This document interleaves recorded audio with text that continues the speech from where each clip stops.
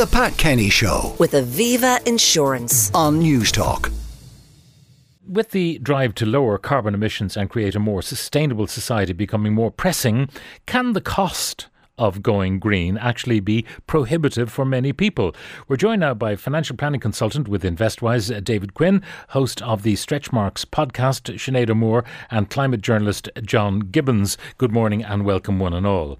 Now, I know, John, given your credentials, you'd be saying, to hell with the cost, we just got to do it. And the IPCC report yesterday, which was a combination of other studies, would suggest that's the case.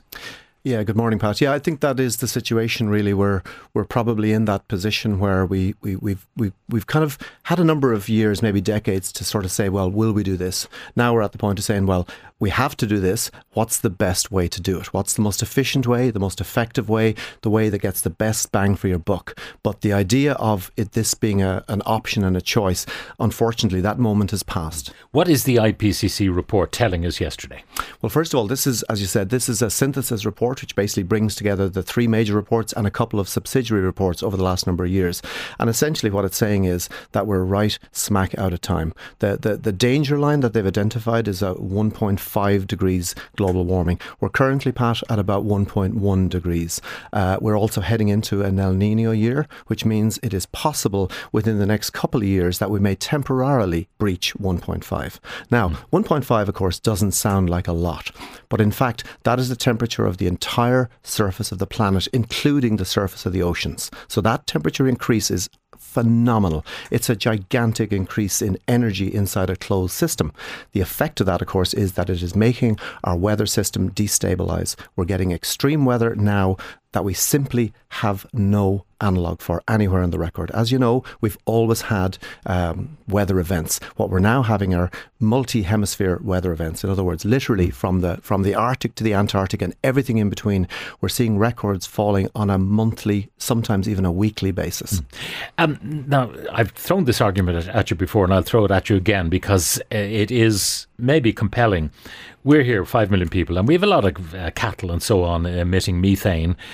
But go to China, billions of people doing all sorts of consumption, building even new coal power stations all over Eastern Europe, coal still being used. No matter what we do, it'll help a little bit, but it's such a tiny percentage of the effort that is required that it doesn't really matter whether we do it or not. I mean, that's obviously a view. I think it's a very fatalistic view. Because if we reverse that, Pat, and say the folks in China are looking across to Ireland and saying, well, my per capita emissions are way lower than those rich Irish people. Now, they apparently have decided to do nothing, so the hell with that, I'm going to do nothing too. And the problem is... So it's a principle thing rather than... No, I think it's more than that. For example, Antonio Guterres, he actually addressed this, the UN General Secretary, yesterday, and he basically said, if we don't all jump together, we either hang together on this, Pat, or we hang separately. So the idea in Ireland that we're too small to matter, it's not true. Okay, no, but if we did everything we're supposed to do, culled our herd, our national herd, everyone drove electric, and we put as much wind as we could possibly build across the off the west coast, and we did all of that, and the others did nothing, we'd still be bunched. Absolutely, 100%. But that's why it's so important. We're a country, we've just come through Paddy's Day, and what we've seen is for a small country, we punch so far above our weight. We have diplomatic reach, we have, if you like, social and cultural reach way beyond our size. So I think, we need to recognise that, and also recognise that while on the one hand we have all that cultural reach, on the other hand, Pat, we have the highest per capita emissions in the European Union. So we have this dichotomy. We should be leaders, we can be leaders, like on renewable energy, for example, good things are happening, but we really have to get our house in order. As my mother used to say, you must clean your own room first before you start wagging your finger at the Chinese. All right. Now, let's talk about what we need to do. Obviously, we can change our mobility, try and go electric or go on the bike or whatever it might be. We could insulate our houses, retrofit our houses. David, from a financial point of view, is it just too expensive for most ordinary people to do that? It can be, and we spend a lot of our time sitting down with clients talking about their financial plans and affordability and saving for the future. And in our initial questionnaires that we send out to clients on day one, we have those questions in there. What are your sustainability preferences? What is your focus here for the future? About 50% of our respondents answer at all. some of them just don't answer the question at all. So we find we've a split. The people who do answer that question are very focused on sustainability, and then they want their financial plan to work, allowing for the extra spending on an electric car or allowing for the extra spending on more expensive domestically produced products or whatever it takes to hit their sustainability goals personally. And that does cost more money. So 50% of our clients don't have that preference. So they just want to make it from month to month, and they'll buy the cheapest product on the supermarket shelf. They'll keep so driving sustainability it just doesn't figure on their horizon at all. At least initially, until they're browbeaten by regulators or institutions into investing in sustainable or environmental funds, which is a trend now in the investment world, that individuals aren't making the choice, so the regulators are stepping in and saying you have to do it. Now, there are a couple of things about transport, for example. Some people, given how ill fit for purpose our public transport system is for many people, they have to use the car to commute. And even when prices went up and the government mitigated those price increases with excise changes and so on, the car use did not go down. No. So a price for a particular kind of carbon use is not necessarily an inhibitor. However, when people saw their ESB bill, their electric bill and their gas bill going up to heat their houses, suddenly they start thinking of solar panels on the roof. Yeah. Because it begins to make sense, that financial equation. Very much so. Now that energy bills have gone up, or the cost of diesel or the cost of your home heating bill has gone up, it's starting to make sense. I do feel there is, on the other side of that argument, there is a little bit of profit taking from some groups. It's expensive to retrofit your house, even with the grant. It's expensive to buy an electric car. The people who are fitting these things are just taking the grant for themselves. Well, because that's what developers have always done. Whenever the government gave a grant to the home buyer, the developer just upped the price by the amount of the grant. In certain circumstances, that is definitely the case. I've had clients trying to do it, and they've eventually been able to price doing it themselves in a more DIY manner to get those margins down. But there is definitely the cost of retrofitting a house is, the payback period can be very, very long at current prices. I think we need more competition and more support in that area to allow a more competitive price. I mean, it does depend on your age as well. Many of the people living in houses that need badly to be insulated are older people. Yeah. They're told, well, the payback time is 25 years. Yeah. And they said, well, I won't be around that long. So they won't do it. To enjoy it. Yeah. So, all right, Sinead, now from an ordinary person's perspective, trying to do the green thing as best you can, what are the problems? Look, I think every day is a fine tightrope when it comes to making so many decisions. And it comes down to this feels like a cost of busyness. I can't afford to work less, but because I'm working so much, I don't have time to make good actions, good decisions, good behaviours that could reduce my need for the car, my need to have the oven constantly on, my need to buy something more convenient. We need to take a step back and assess how can the small windows, the small margins within everyone's day make collective difference. Because listening to what's being shared here today, there is a great will, there is a great intention. But when it comes to how quickly the hours pass in the day, all of a sudden so many little decisions have been made, and they've kind of been made poorly because we just haven't had the chance to stop, think and be like, okay, can I make the right decision? Am I being signposted towards the right decision? Are the people within power making it accessible for me to make the right decision? The kind of decisions, though, I mean, in your house, for example, do you think about, when the central heating is on? Are you one of those people telling everyone switch out that light when you leave the room? That kind of thing. I mean, are you conscious in that way of what it's costing?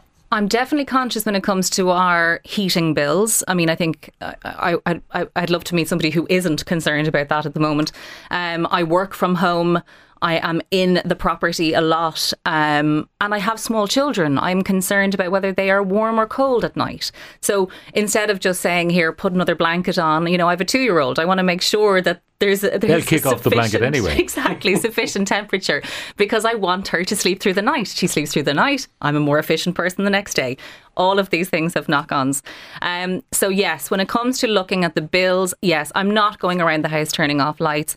I need to get better at even things like, are our devices still switched on? What's being left on overnight that's not necessary? But I am looking at how can I buy things in the supermarket that are the right choices. And again, it's about the signposting. And I find this really confusing as a consumer, because I might look at something that says organic and I might feel that moment of, oh no, I did something good. I made the right consumer decision there. It says organic. And then I think, well, no, it's packaged in something that isn't going to decompose. It's being shipped from somewhere. What was the manufacturing cost to the environment for this having been made? Should I just have picked up the non-organic carrot and put it in some boiling water on a pot at home? Would that have been a better decision? And are you plagued with those kind of thoughts all the time? Because I've often, you go into a restaurant and you need to go to the bathroom, whatever, and you wash your hands and there's a choice, a paper towel, or do I switch on the electric blow heater to dry my hands? And I'm thinking, which is the greatest thing to do? That paper has got to be manufactured, and once it's used, it's at the lowest end of the paper. It cannot be recycled anyway, so it's going to be disposed of into an incinerator somewhere, or landfill, for heaven's sake. Or do I switch on the blower and use electricity that has been generated by a fossil fuel? Am I the only person who has these kind of thoughts, David? No, absolutely. We're plagued with it, Pat, and it's all small little decisions that we have to make, but and it's overwhelming. So we tend to try and do what feels best for us at the time, rather than the really big kind of macro decisions. Now, a texter has immediately come on and said, when you wipe your hands in your trousers. They beat me to it. Take care of it. Or wave them. But it's that kind of thing that you're trying to do the right thing, but it's often prohibitively expensive. For example, you talked, Sinead, about organic. Now, it may well be organic that's been shipped in from Malta, and that doesn't make green sense to do that. But even if it is local organic, the organic carrot is almost inevitably going to be less pretty and cost more than the standard carrot. Yeah, and the motoring one is the one I have the most debate with clients over whether to keep their old diesel or buy a new electric car. And, what is the mileage tipping point where it makes sense to keep spitting out those emissions or buy the electric car? And, that's not an obvious decision, and people just go for the new electric car because it's shiny and cool anyway. Even though it's not an obvious environmental decision for some people. Well, that John might be able to help us here, because you have the mining of lithium. God knows what poor children are mining lithium, or whoever they might be, in far-flung foreign countries. Those kind of costs which are not visible, versus, do I keep this old diesel on the road for another few years and ultimately it'll be turned into scrap because it's better than investing in a brand new car that involves all of that manufacturing? Of course, the mining, there's far colossally greater impact globally from the mining of fossil fuels, whether it's coal or oil or shale gas. But you know what I mean? Let's take that new car. The old diesel, which is going to be spewing out exhaust fumes from its combustion of diesel, versus the electric car, which is a new car. It's a new vehicle. Yeah, it is. And therefore has all the costs of manufacture. It does. And in a sense, you take that hit maybe at some point. Now, we have to, first of all, we're not going to magically wave a wand and get rid of 2.4 million cars off the roads in Ireland, right? That's not going to happen. So we have to, over time, transition away. Now, cars run to the end of their life cycle, whether that's 10 or 15 years out. Now, so you can gradually replace the cars that are falling off the end of that line, if you like. Is that what you would do if you were the Green Minister? Would you allow people to run them down to the point of where they're not worth repairing? Well, in a sense, Pat, people are perfectly permitted to make that decision themselves. They make those rational decisions. I did, for example, about 4 or 5 years ago. I made the decision, time to get rid of the diesel, to go electric. I mean, the range wasn't exactly where I wanted it to be, but I guess I decided to have a go, right? Somebody, just to give it a go, see how it worked. And it is certainly initially more inconvenient, right? You've got to plan your trips. You can't just go anywhere. You can't go up the McGillicuddy Reeks, for example, right? You have to think about things. But I thought to myself, you know what? That's a pretty small price to pay. Because a few things, I suppose, about electrics. I mean, if we leave for a second the fact that the manufacturing of any car, whether it's electric or whether it's diesel, there's resource implications. Let's accept that, okay? Now, we need certain parts of Ireland, particularly rural areas, right? We're never going to have public transport to perfection. Urban areas, I think we can largely eliminate the private car. I really do. right? Rural areas, much more difficult. What we need to do to move our transport emissions, which are 20% of our national emissions total in Ireland, what we need to do is to move those folks from their diesels and their petrols onto electrics over time and support that move. And once you do it, Pat, and as I said, there are some downsides, no question about it, a little bit of range anxiety and so on. But the upsides are, for example, in the 4 or 5 years that I've had an electric, I've had one, quote, service. One. There's no spark plugs, there's no oil, there's no filters. It's an amazingly simple device. Effectively, you're driving a large battery with a computer, right? So all those moving parts that you have to service, replace, repair, that keep breaking down and wearing out in a regular car, they're gone in electric, right? That's number one. And the second thing, of course, is at night I plug it in. I've set the timer, so 2 a.m. to 4 a.m. I'm on the scheme that I'm on, I get super cheap electricity, like really cheap, between 2 and 4 a.m. So pretty much every night the car grabs some of the cheapest electricity on the grid. I'm also doing the grid a favour because I'm balancing the grid by doing it at that hour of the night. It gives me flexibility and control that nobody with a petrol or diesel car has. And that's something, once you get used to that, Pat, you never go back. All right. That's probably the right thing to do, but at the moment, and there are newer models coming on that are more price competitive with brand new petrol or diesel cars. So we're getting there slowly. The range is creeping up as well. You can get up to, I think, 700, the latest Mercedes top end. Well, you're in a six figure there. I think most of us... No, but that's what I'm saying. Of course. They're getting there. Yeah. And inevitably, the stuff that starts in the top of the range cars filters down in time to the lower end of things. But it's still, most people probably do buy second-hand cars, and there's virtually no, as you were demonstrating, John, you're not putting your 5-year-old electric car on the second-hand market. I'm on my second electric car, Pat. Okay. So yes, I am. So you did. Yes, I did. Last year. David, that whole business of affordability. Yeah. Of cars. I mean, there is no, like, to buy the cheapest electric cars probably around the late 20s. Yeah, I did see the ID2 is potentially going to be low 20s, but that's 2 years away. Yeah, and that'll be the equivalent of Polo. Yeah, VW Polo. Yeah. And there's an ID1 which will be the equivalent of Up, although VW have a city car that has just come out. They're a couple of years away, though, before they become that affordable. So, and interest rates are going up, so most people are buying new cars with PCP finance. It's not getting any cheaper. So that is in some way offsetting the cost of the new car. But then you save on running costs, as John said, and that's a big saving with current diesel and petrol prices. So, okay, now Sinead, what we buy, fast fashion, stuff. Stuffication. Yeah. I mean, we could do a lot, I think, in terms of reducing our stuffication. We could do a lot, and that came through. So I ran some polls last night on my community on Instagram. About 400 people took part, all generally parents of, mid-30s age range, young kids at home working, trying to get through the day. And yes, stuffication came through as one of the areas. Food waste and plastic toys and just simply buying less seemed to be the areas with which they identified as things that really they could do better at. When it came to the larger ticket items, the things that we just talked about here, about the retrofitting, about the cars, simply cost was just so prohibitive. And even if they wanted to do it, they don't have the capital sitting at home in order to do it. If they were supported more, there was great intention to do those bigger ticket item stuff. But really the things that they felt they could focus on and actually make daily considered changes on was the food waste, the plastic toys, the fast fashion, and just simply less of everything. Have you come across many of the people who support you in your endeavours who go for what might be called pre-loved clothes? Yes, that is definitely on the rise. It's difficult with children. Children wreck their clothes. I mean, that is the truth of it.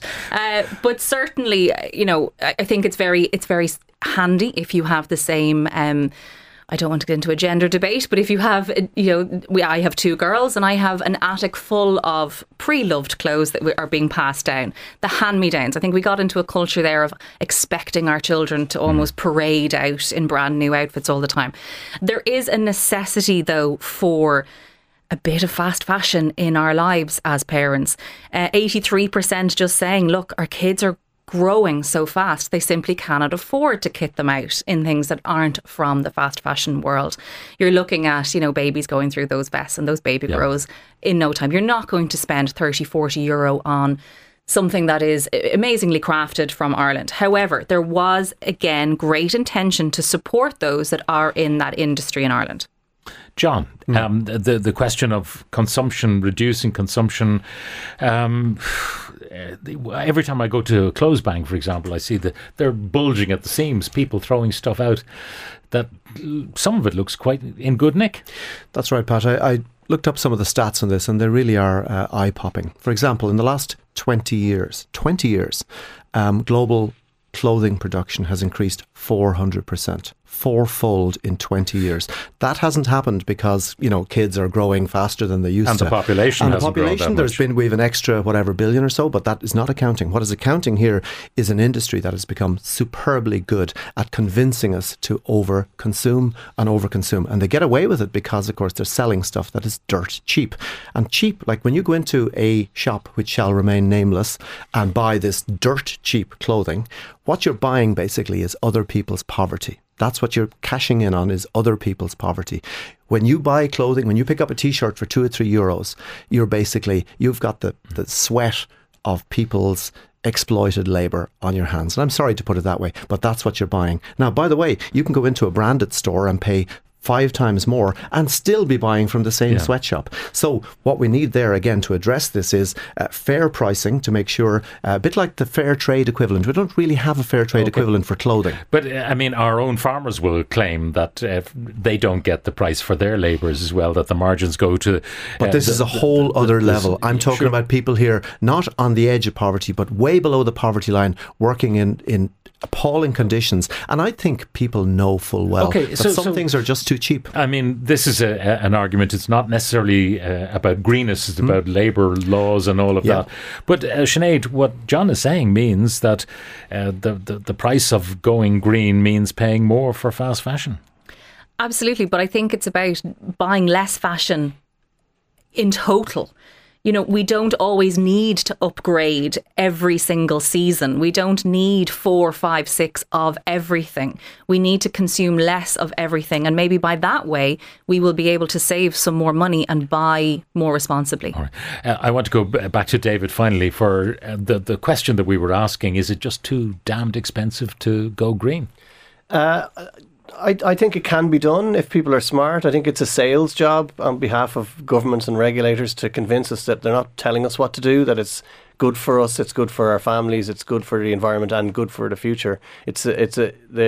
The regulators tell us to invest into these new environmental investment funds, and people don't like doing it because they're being told what to invest in. Whereas if we told them these funds are going to perform better over years because those companies are more tuned into the future sustainability, then it's a sales job to convince people. All right. A final thing before we wrap, from a texter, will you please ask John Gibbons? He claimed recently on a tweet that Ireland will be submerged by the sea due to climate warming, but he didn't give a date. You wouldn't mind asking him, to the nearest million years, when does he expect this to actually happen? John? Yeah, I guess there's probably an element of good fun in that message, Pat. Basically, we're looking at, it depends really, right? At the moment, the ice that is locked up principally in Antarctica, right? If all of that melts, now I mean all of it, right? If all the world's ice melts, that raises sea levels by just over 70 metres. Now, to give you a figure, to visualise that, Liberty Hall is 65 metres tall. So 70 metres, that's a problem, Pat. And your listener might want to take that a little more seriously. And the answer, of course, is let's not do this. On that note, John Gibbons, climate journalist, David Quinn, financial planning consultant with Investwise, and Sinead O'Moore, host of the Stretchmarks Podcast. The Pat Kenny Show with Aviva Insurance. Weekdays at 9 a.m. on News Talk. Thank you very much for joining us.